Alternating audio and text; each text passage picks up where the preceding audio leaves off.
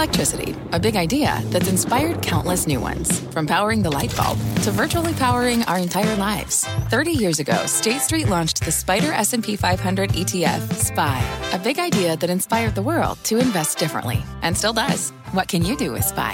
Before investing, consider the fund's investment objectives, risks, charges, and expenses. Visit ssga.com for a prospectus containing this and other information. Read it carefully before investing. SPY is subject to risks similar to those of stocks. All ETFs are subject to risk, including possible loss of principal. Alps Distributors, Inc. Distributor. I'm Scott Wapner, and you're listening to CNBC's Halftime Report, the podcast, the most profitable hour of the trading day. We record this live weekdays at 12 Eastern. Listen in.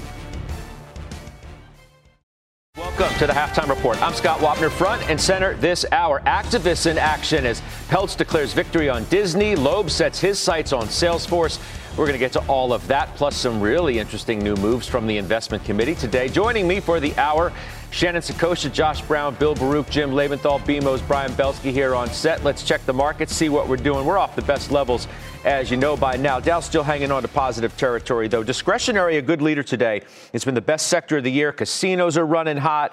We have an exclusive interview coming up today with Wynn's CEO, MGM, Las Vegas Sands doing well, Ralph, Ross, Tapestry, Hilton. So it's a discretionary kind of day. And, of course, we're going to get to Disney and all things there. However, I do want to begin with one of our own. Josh Brown with a new move, a new stock. It is Toast, T-O-S-T, which Josh Brown just bought. Tell me why. I took a very small position. I anticipate adding to it. They have earnings coming up on February 16th. The last two times they reported earnings, the stock went down a lot. So nobody should think that this is my only price that I'll be buying it at. And I would not recommend anyone following me in here as a trade. This is an investment for me. But basically, the story of Toast is very simple. The company was founded in 2011. They went public in 2021, about 10 years later.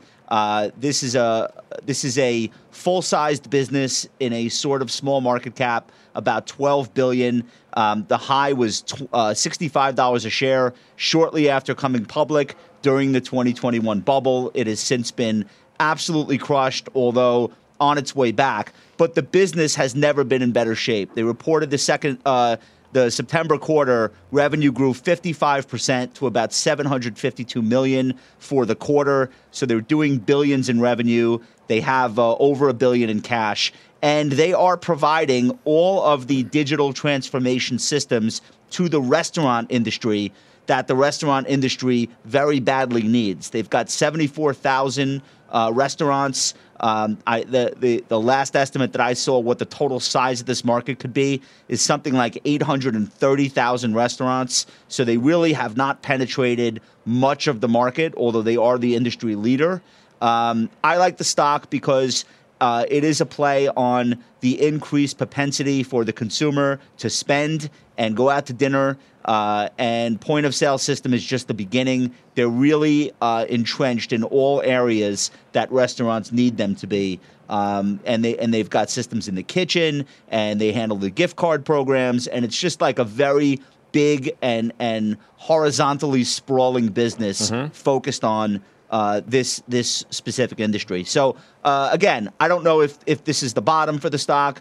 It certainly could report earnings and fall, but they are very rapidly growing, and I think there's a secular growth story here that is much better than trying to buy any individual restaurant stock. This one covers the whole spectrum. All right, and we see it on the move. Maybe, Brian Belsky, we should be paying more attention to the strength of the consumer, other than just paying it lip service of one of the reasons why the economy has remained as strong as it has in the face of the tightening that we've seen from the Fed. We say the consumer's strong, but I don't hear a lot of people buying a lot of consumer-related stocks. No, you don't. Thanks so much. Why? Well, I think it's because, Scott, the sector last year got so crushed. But remember, Tesla and Amazon are the biggest stocks in there. So they skew the performance and they skew the valuation. So if you look at an equal-weighted consumer discretionary sector, which we think is the correct way to do it, the sector is doing marvelous. And I think what's happened with the consumer, as you know, with the resiliency of the consumer, consumers are smart. They're still spending $100, but they're doing it instead of at 10 stores, they're doing it at 3.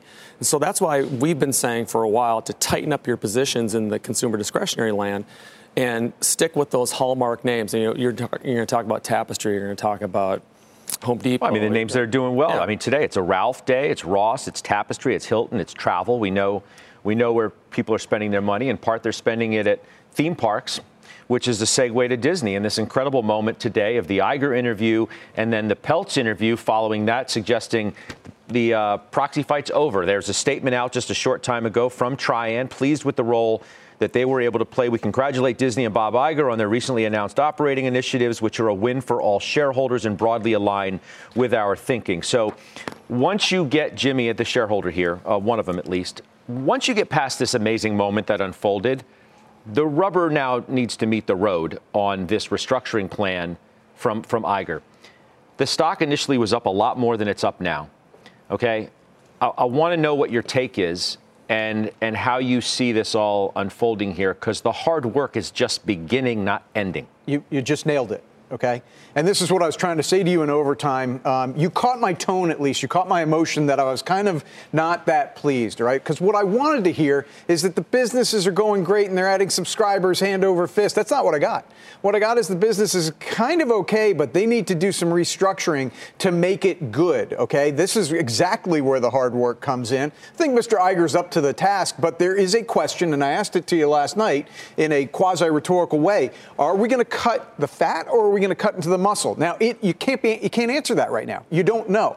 I think that Mr. Iger has a better hold on the creative forces at Disney than Mr. Chapek did.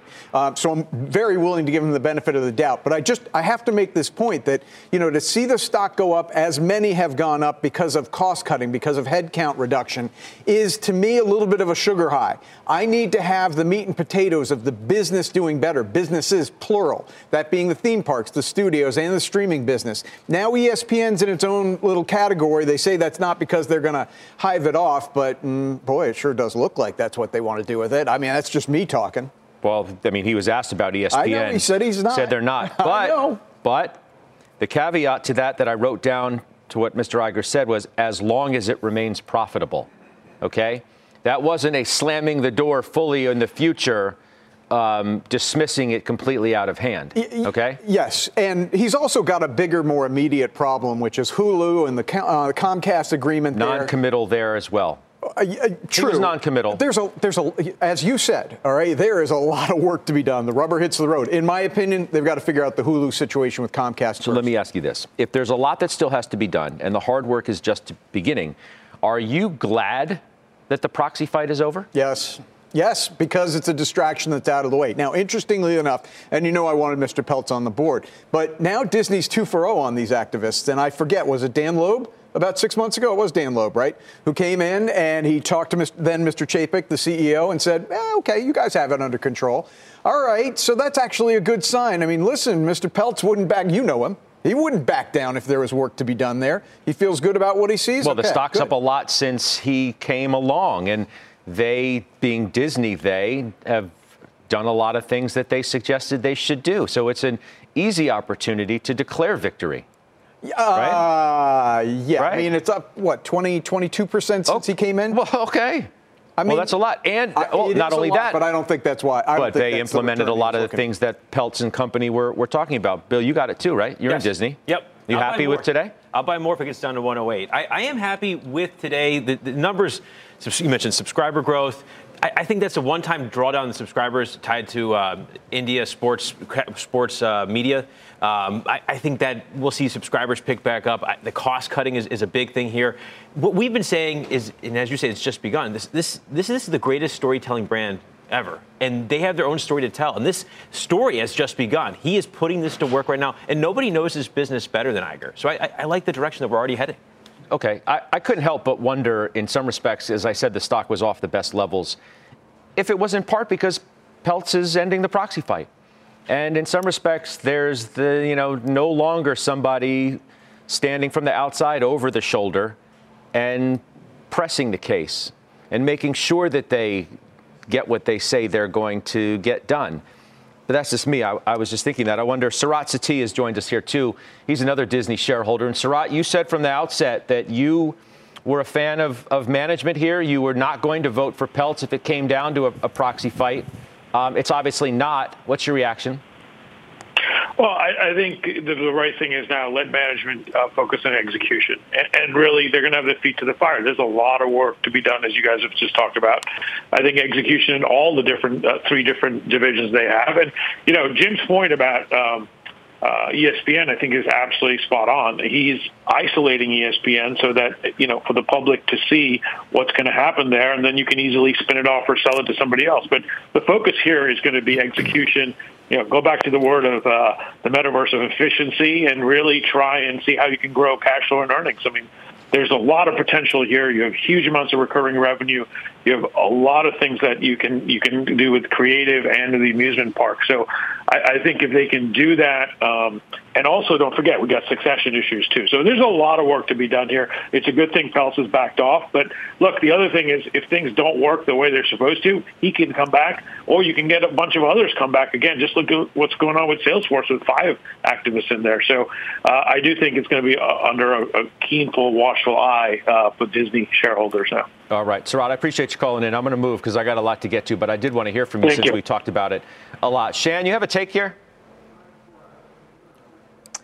Yeah, so Scott, we actually sold out of our Disney position a couple of months ago, and I think there are significant questions, I guess, in terms of the execution. I was happy actually to see ESPN being carved out because I do think that that's a bit of a distraction if you think about potential growth avenues and the impact of ad spending on that division. I think that, Jim is right in that we are sort of thinking about it in terms of what are the money makers here. I mean, I think this emphasis on park revenue and how much those of us who held Disney and perhaps have held it through that period, we were really looking for the rebound there, and we've seen it. And so, can they bring that similar momentum to other portions of the business? Always happy to see kind of an activist threat kind of removed, especially if it yields some results. But I think succession is going to continue to weigh on this stock, and so I wouldn't be necessarily jumping back in on this news because I think that there is a little bit more wood to chop. All right, the other active we mentioned right at the top of the show was the activists are active. Certainly the activist action today. Sources confirming to me that Third Point has in fact taken a stake in Salesforce, the 5th known activist shareholder with a position there. Jimmy, you have this stock too, and we've talked to you all along the way as each activist has emerged on what's going to happen with a stock that year to date has gotten a big pop. It's up 30+% so far. Well, and I think it's all on these activist news. First off, the stock has come down a little bit. It's a more manageable multiple, about 29 times forward earnings. But clearly the growth rate has decelerated. So that 29 times multiple might actually still be too high. I think that's why the activists are coming in here. Look, this is going to be a titanic clash of egos. Mr. Benioff has done a great job building this company. I mean, he has. And now he's hitting a little bit of a hair bucket here, and the sharks are smelling blood in the water. I think what's going to be interesting here, Scott, how are all these activists going to play well together? You think Dan Loeb and Mr. Singer are going to do so well in the room together? I just don't see that happening. If I were Mark Benioff, I'd kind of sit back and let the sharks, feed on themselves. But what do you want to see happen here? Right? I mean, they've done a lot of acquisitions. Yeah. There's a reason why the stock was down a lot. Let's not act like everything was just cozy and rosy and the activists showed up. Well, okay, I didn't mean to seem cozy and rosy, but here's the point I would make on this. We talked about Cisco yesterday, remember that? And Cisco has been saying for the last few quarters that enterprise spending is doing great. So what the heck's going on with Salesforce here that has not been showing the same signs? I think the activists may be putting those two companies next to each other, not publicly, but saying, well, what's going on at Salesforce? Why can't you grow at the rate that you were growing? Now, I have to say this. The product that Salesforce delivers is fantastic. It is fantastic. I think this slowdown we've seen over the past couple of quarters is temporary in nature. It is probably some companies pulling back in anticipation of this recession that, as we've been discussing, may not even occur. And as that becomes perhaps more clear, then the CapEx spending on things like Salesforce are likely to pick up. You sold it in December, right? Why? More of a tax loss harvesting, but I wasn't sure of the direction. So I like the activism here. The company has the free cash flow. They have great retention rates.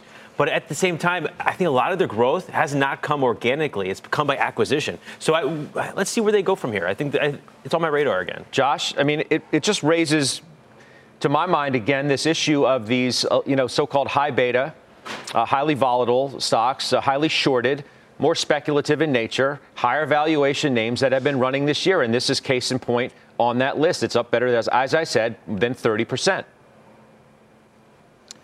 I think you have to separate two separate reasons for why this stock and many other stocks in the space have struggled in the last 6 months or so, because one is inside of their control and one is not.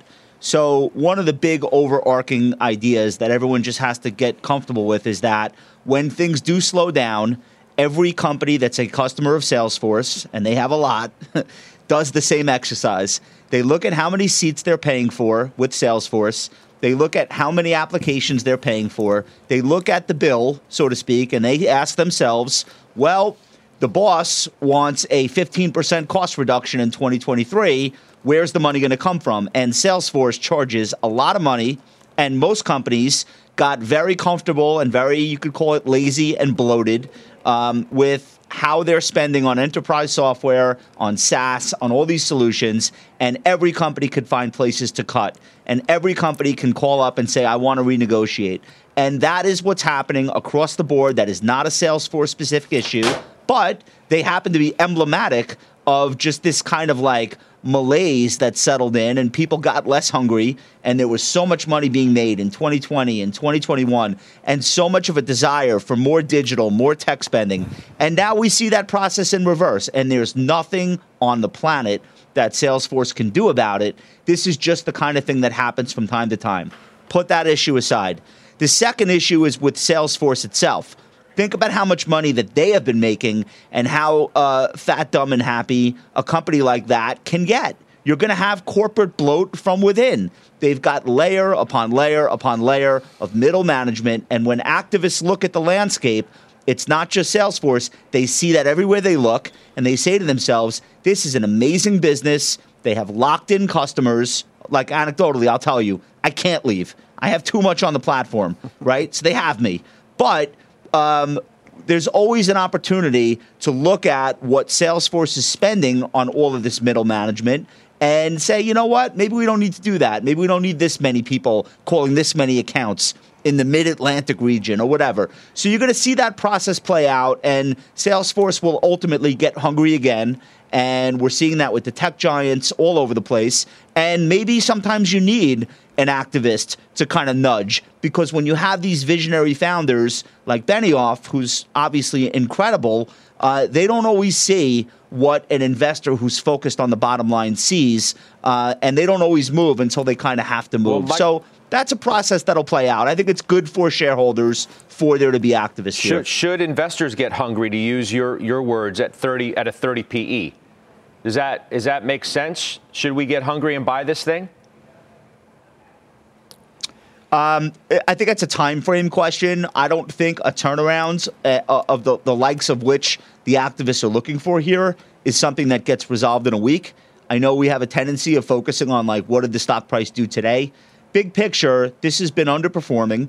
It's an amazing company. It has huge potential, and they need to refocus. And I want to go back to Disney for a second, because it's different industries and different issues, but the overarching premise is the same. There is a post-bubble playbook that every CEO is waking up to, and it really works. And if you listen to the way Iger handled his remarks, that is the playbook. And Iger was going to run for president, and maybe he should have, because he's a really great politician, and he gave everybody something that they wanted. He did a nod to the creatives. He did a nod to the legacy TV business. He talked about discipline. He's reintroducing the dividend. It's like every party looking at Disney, working at Disney, partnering with Disney, got a little something. That's what you'll see out of the Salesforces. They're listening, and the activists force them to listen, and the media amplifies what the activists are saying, and it becomes a mantra. Okay. And ultimately, it works. You'll get more discipline on spending. You'll get layoffs and headcount reduction.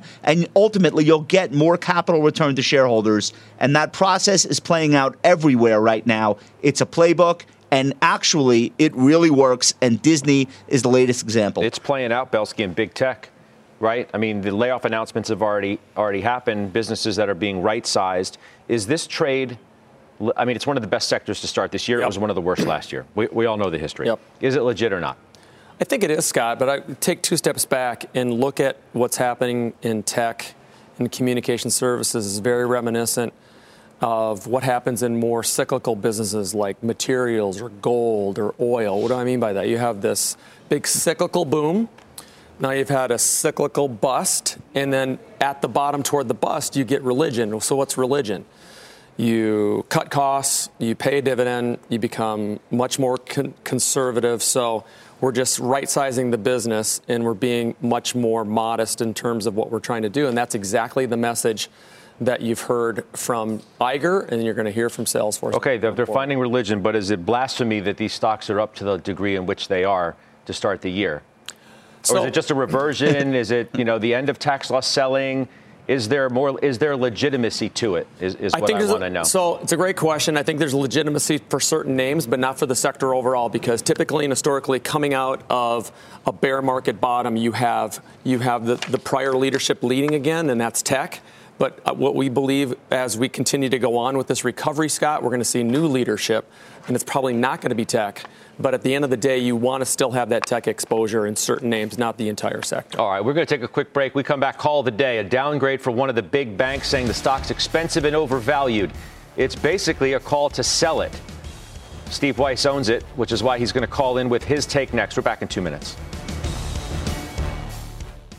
Old Dominion Freight Line was built on keeping promises. With an industry-leading on-time delivery record and low claims rate, we keep promises better than any other LTL freight carrier. Because we treat every shipment like it's our most important one.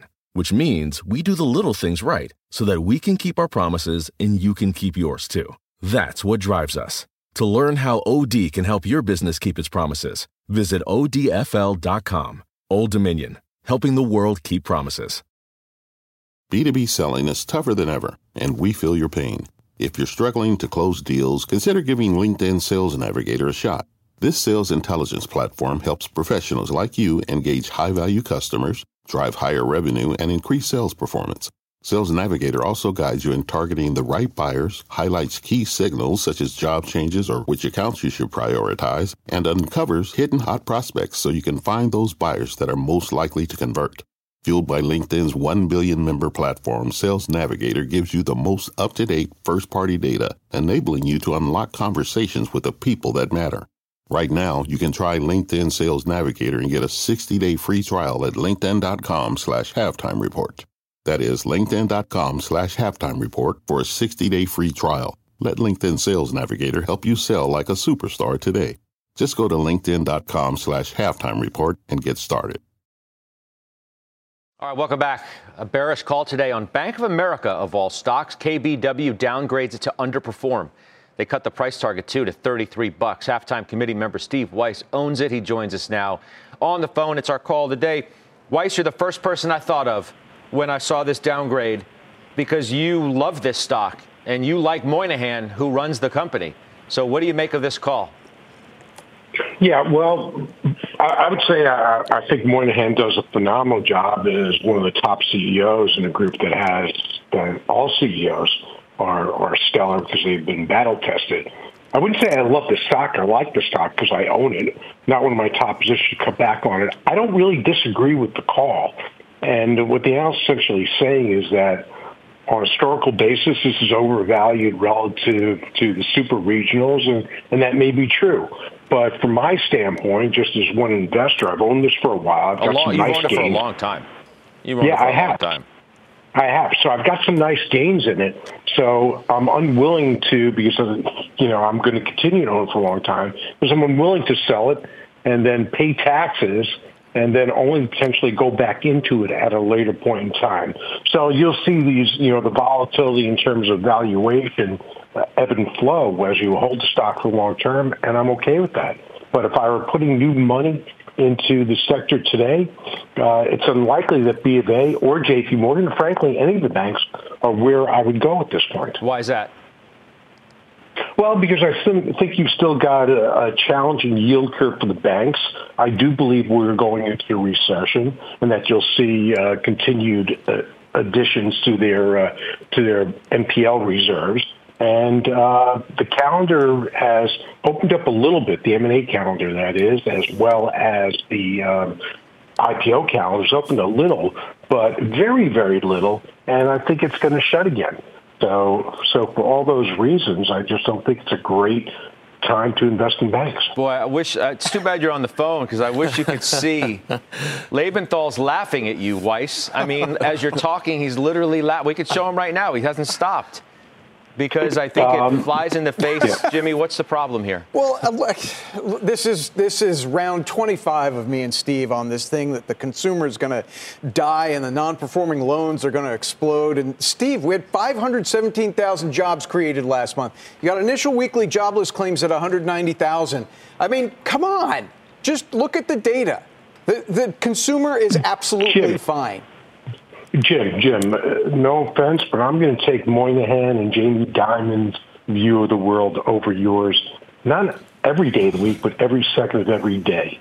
And they're sitting right there. And forget about one jobs report. The economy is clearly clearly slowing down. Can and if it's not, hold on. And if it's not slowing down across every metric, despite earnings being down for the quarter after 50% of S&P companies reported down 5%, and I'm not, Jim. Hold on. I'm not saying we're going to a deep recession. That remains to be seen. But the facts are they are declining. The facts are the banks did increase their loan loss reserves. Those are all facts. Now, you can say what you want to say, as you've been saying for the last 2 years when the market sold off measurably and has yet to recover all that. But I'm just going to go with the facts. You can cherry pick the data. I'll look at the broad part of it. I mean, Lebenthal has a wingman today, and by the name of Brian Belsky, too. Weiss, you agree with Lebenthal? Birds of a feather. Oh, my gosh. Birds of a feather. Weiss had me when he said he liked Bank of America. So then now he's talking. So do you like it or not like it? I don't get it. And plus, when you have a firm cutting your price target $2, it's like kissing your sister. I have 4 sisters, and I'm not going to kiss any of them. I don't get what the call is, Scott. So do you like it or not like it? And the whole thing about believing Moynihan and Jamie Dimon, come on. We've gone back into the under-promise and over-deliver camp again. If you want to be in the banks, you absolutely, positively have to own Bank of America. Weiss? I own Bank of America. Yeah, but you said, here's what I heard you say, Weiss. Let's be clear. Let's be clear, okay? Here's what I heard you say. Well, I like it because I own it, but I don't like it as much as I used to. And if I didn't have to pay taxes on it, I'd sell it. Let's be honest. That's what you're saying. I'm not arguing with that at all. I think it's going to be dead money for the next 6 months or so, as it has been for the last 6 months. So that's what I would say. And I apologize. I've got to recognize the audience I'm talking to, not the viewers because they get it. But I'll go slower given you've got Belsky and Lebenthal on set. So look, let's you don't have to own anything, right? I own Bank of America because if I sell it, the tax hit is going to be significant. So I've got to think of, if I sell it, what's it going to take for me to recover that? Okay. So I'm sticking with it. Weiss, I'm going to let you run. I appreciate you coming on. That was fun. That was Steve Weiss joining us. And I would just only end with this to you with a question to Jim Lebenthal. If things are so great as you suggest, and the economy is so good as you think it will continue to be, why haven't these stocks matched the optimism that you feel in the economy? Are you only going to tell me what you tell me when I ask you the same question about like airline stuff and autos because the overhang of recession fears are overhanging these stocks too? No, I differ with the premise of your question, which is, look at Goldman Sachs recently, look at Citigroup recently. These stocks are actually doing quietly kind of well.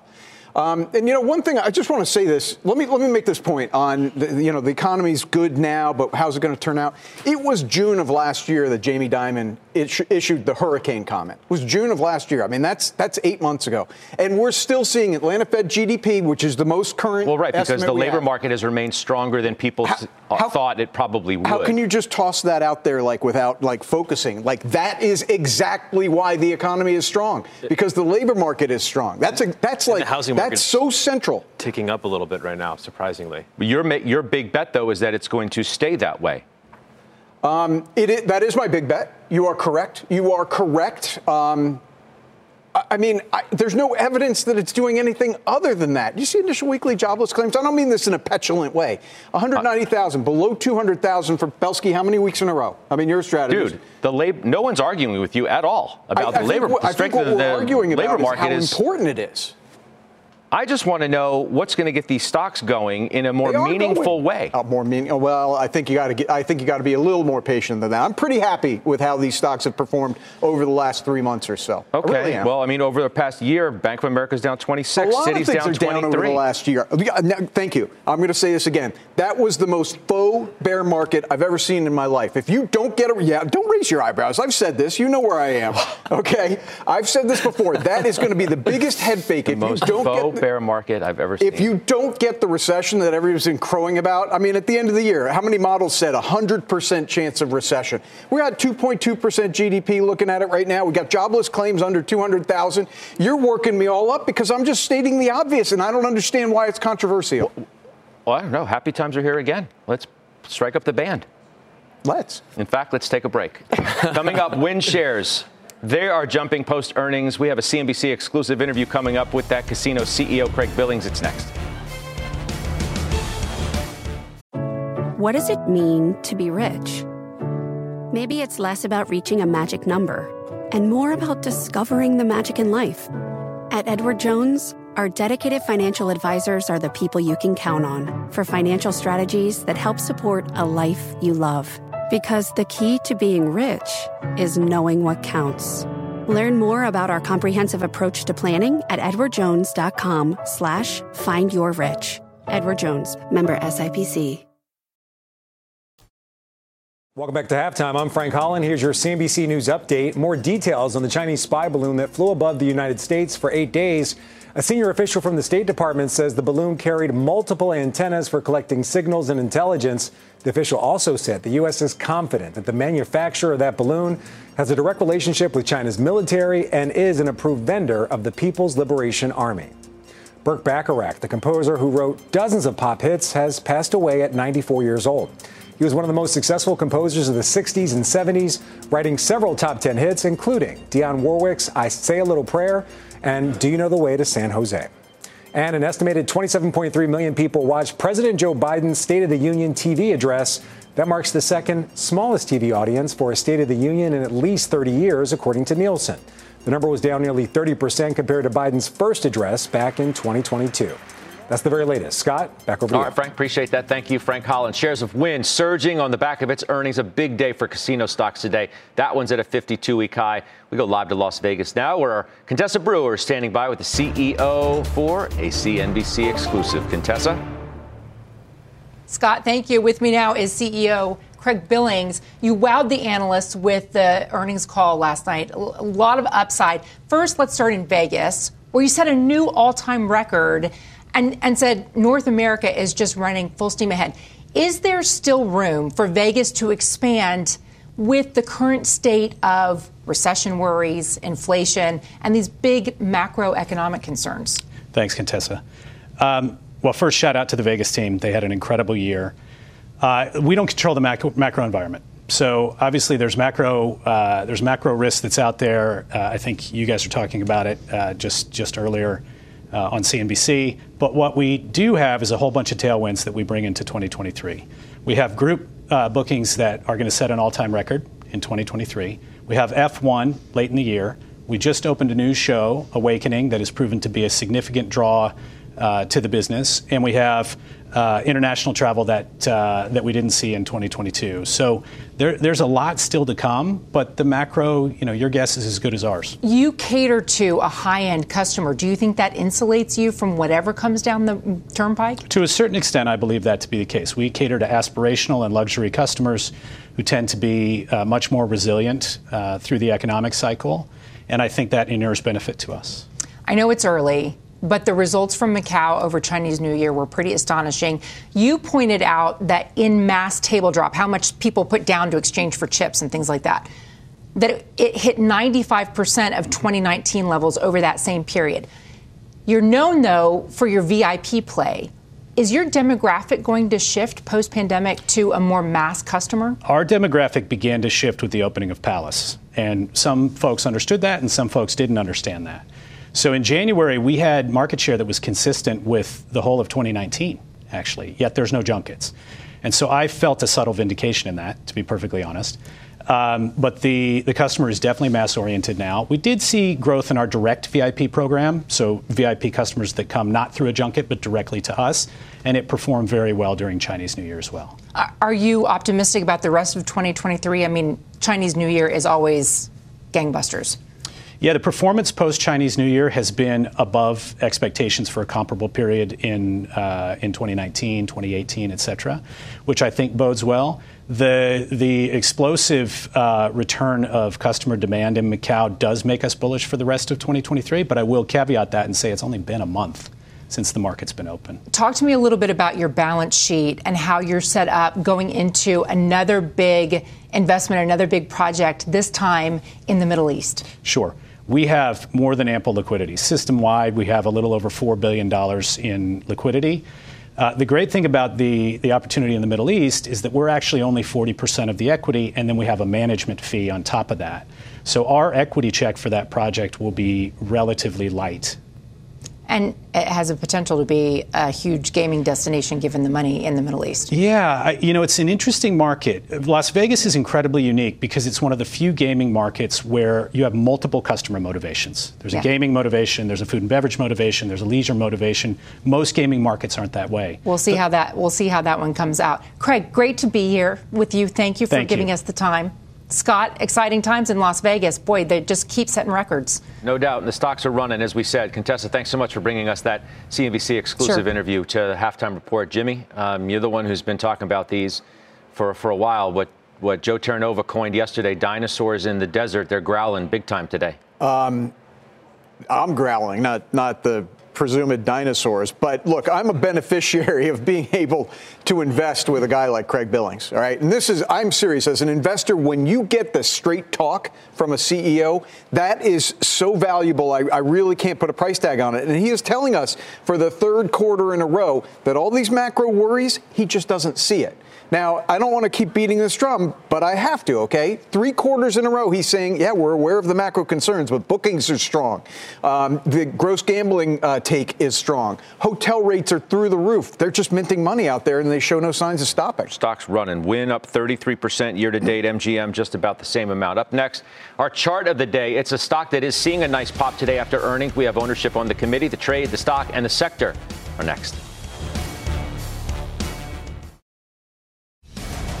Let's do our chart of the day. AbbVie shares higher today after an earnings beat. Shannon, why don't you take this one? You own it. I do. And, I'm happy to see the results. This is a final trade for me, I think, either last week or the week before. And we still really like this company. But, Scott, I would say really looking for guidance here from management on the competition for Humira. This has been a known concern. And, frankly, the Rinvoq numbers were a little weak this quarter. We have to see strong results from Skyrizi and Rinvoq to really backfill the loss of Humira revenue. And so getting some guidance from management in terms of what their expectations are is going to be critical to pricing this stock for the rest of the year. Okay, a couple other things I want to get to in this segment. Josh, so we mentioned Toast at the top of our hour today, this new buy. You also did buy more NextEra Energy, NEE. Can you talk about that one, please? Yeah, so this is a company that reported earnings. It was a little bit of a mixed picture. Remember, this is 2 companies in one. About 2/3 of the revenue come from Florida Power and Light, which is the largest regulated utility in the country, I believe. And then 1/3 of the revenue comes from the renewable energy and services business, which is the growth piece. But they had a change in the top. And, there was some management turnover that the street wasn't expecting. I think that kind of threw people for a loop. The stock traded lower. I like it right here. I added to my position, and there is some insider buying. So go ahead and look up which executives are actually adding to the stock right along with me. And that's what the story is. Okay, Bill Baruch, you bought McDonald's. Yes. Right? Why? Well, we sold Dollar General and used that cash to buy McDonald's. I really like the way these technology can build loyalty, and they have 43 million users on their app right now. Also, I like the way they're going with the franchise model. They only run 6% of their companies now, and their operating margins have gone from 30% to 55% in the last 4 years. You sold Dollar General, and these are, I think, since the last time we saw you, right? You sold Dollar General, Pioneer, Deere, and Berkshire. Wow, you sold Berkshire? Yes. Why'd you do that? It hasn't gone anywhere recently. You trying to get Josh angry at you? What'd you do? It hasn't gone anywhere recently. I'm a little nervous of the oil side as well as Apple. We already have exposure to Apple. I'm nervous about oil as I sold Pioneer. I think right now, if oil can't get above 82, 83, it's more likely to see a break below 70 in the near term. Why'd you bring that up? Because of the Oxy? Because you get the Oxy exposure as well and tying that into Pioneer. Josh, what do you think about that, the Berkshire move specifically? I mean, it could certainly trade lower. I'm an investor here. I don't know what the next, 10, 15% in the stock will be, but I'll be in the stock for probably forever. So, okay. Up next, Mike Santoli. He'll join us for his midday word. And still ahead, we will grade your trades today. Email us, askhalftime@cnbc.com. You can tweet us, use the hashtag #GradeMyTrade. We're right back after this.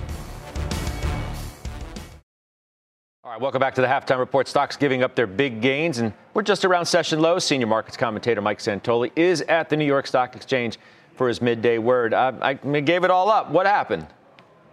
Yeah, I don't know what, if anything in particular happened, Scott. It seems like you could call it listless. You could call it just orderly kind of consolidation here after we've had the decent run. Nothing really going on the yield side today or with the dollar, which are both kind of backed off a little bit to really explain things. We talked last night about just the sort of emotional current running through the market. It seems a little bit kind of polarizing, even though the S&P has stayed in this entire week within last week's high-low range. So it really hasn't made any progress up or down.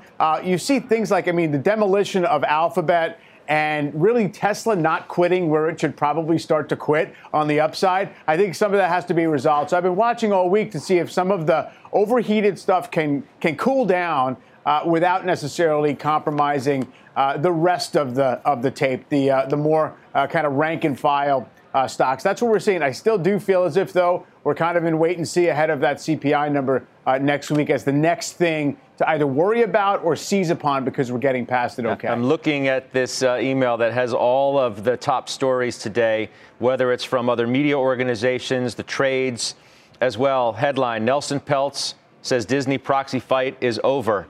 What a moment, huh? Absolutely. And, everything that you and I have spoken about this, I think feeds right into this decision, which is, once the numbers came out, once Disney showed itself to be doing what it could in terms of what it could control on the cost side and getting the sort of streaming profile right in terms of spending, what else are you asking for? It's up 30%, the stock is, from the lows late last year. It's up 20% since Peltz came in there. So, you don't want to be the dog that caught the car in this instance. Like, why do you want to be on the board when most of what you were looking for maybe is happening anyway? Yeah, got a lot of other stuff going on, too. Mike, thanks. I'll see you in a few hours. That's Mike Santoli. Grade My Trade is up next. We're right back. Grade My Trade. All right, Jimmy, you're up first. Okay, Jason in Washington State. Medtronic, own it at $86.93. I've heard lots of good things recently. Should I keep buying? What do you think? It's had a little bit of a rally here. I'm not a fan of this. I sold it not that long ago. The story here has been for quite some time that elective surgery would pick up as we get past the pandemic. But you know what? It just hasn't. The stock continues to disappoint. I think you can make more money elsewhere. All right, Shan, this for you. I'm Monty Weaver, 18-year-old finance major, Maryville University, bought shares of AMD, $75. Chips or oil to the new technology era? What do you think here? Yeah, this is definitely a cyclical trade, and so we're going to see some pressure on AMD. Just hang in there because we've got data center and PC volume both being pressured. But the AMD is clearly winning the Intel AMD battle, and we expect continued share gains. All right, Josh from Mandy, what do you think of ChargePoint here, which you own? I'm in the stock. It is an out-of-favor sector right now, and it's an out-of-favor strategy. They're in the midst of a land grab. They're not focused on current profitability.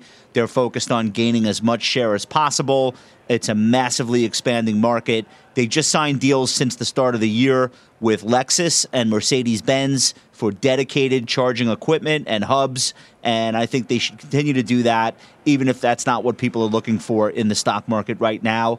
I do believe the strategy will eventually pay off. I'm long the name. All right, Bill, to you. From Bryce in Arkansas, bought the GLD a year ago. I'm basically flat. Thoughts on where it goes from here? Sound like a long-term holder. We have an allocation of gold. We're sticking with that allocation. We believe in real assets. But as a real asset, it's a commodity, and commodities can be volatile, and they're technical. We're getting a little bit of a bear flag breakdown right now, so I'd be prepared for lower prices in the very near term. Watch out for the bear flag breakdown. Ooh, I don't even know what that means, but look, you like gold? Maybe it's sexy. We do. We think gold benefited from out of crypto into gold, but also the rotation, I think, out of soft commodities into hard commodities. And I think, given the fact that we are overweight materials in Canada, I think it's going to be a major play the next year. So haven't we moved back into crypto? Well, first off, they were negatively correlated. Now they're positively correlated. They're both going up together. I don't think that's the big part of that trade's already done. I think the next rotational trade is out of soft and into hard. I only ask because gold's only up 3% year to date, and obviously crypto's had a run. The gold was up big in the fourth quarter and to end last year, and I think that was the first part of the move. All right, good stuff. We'll do final trades next. All right, overtime, 4 o'clock Eastern, another big earnings hour this evening. PayPal, Expedia, Lyft. So we're going to see all those as they break. We'll see the stock moves as well. Bryn Talkington, Jason Snipe, Jessica Inskip, Dan Ives will be with me, and Dan Greenhouse, too, and I hope all of you will be as well in just a few hours' time. Let's do final trade. Shannon, you're up first. Danaher, still continue to see a lot of opportunity for growth and margin improvement by this serial acquirer. Okay, thank you. Josh Brown. NextEra, nice dividend, growth story too. All right, Brian Belsky. SMMD, it's a small mid-cap ETF. We think that's going to outperform large cap. It's part of our big call. Okay, thank you for that. Thanks for being here, by the way. Thank you. Farmer Jim. Okay, Paramount, they launched in a lot of international markets in the fourth quarter. That should show up in the subscriber counts, and who knows, maybe they take a page from Disney's playbook and do some headcount reduction. One of those stocks has been doing well to start the year, right? Yep. All right, Bill Baruch, what do you got? AbbVie, great strength out of a lukewarm earnings report because of the confidence in the pipeline. I love being long out while it holds above 143. All right. Remember, join me for overtime because these earnings are important, especially, PayPal is one of those stocks. It's been a battleground stock. It's done well of late, as some of those more high beta tech stocks have too. We'll see what happens, and I'll see you in overtime. You've been listening to CNBC's Halftime Report, the podcast. You can always catch us live weekdays at 12 Eastern, only on CNBC. You seek the key, but first, you must learn the ways of precision, craft, and performance with Acura's all-electric ZDX. With a premium Bang & Olufsen sound system up to a 313-mile range and a Type S variant with an estimated 500 horsepower, the ZDX is their most powerful SUV yet. Unlock the energy when you visit Acura.com to order yours today.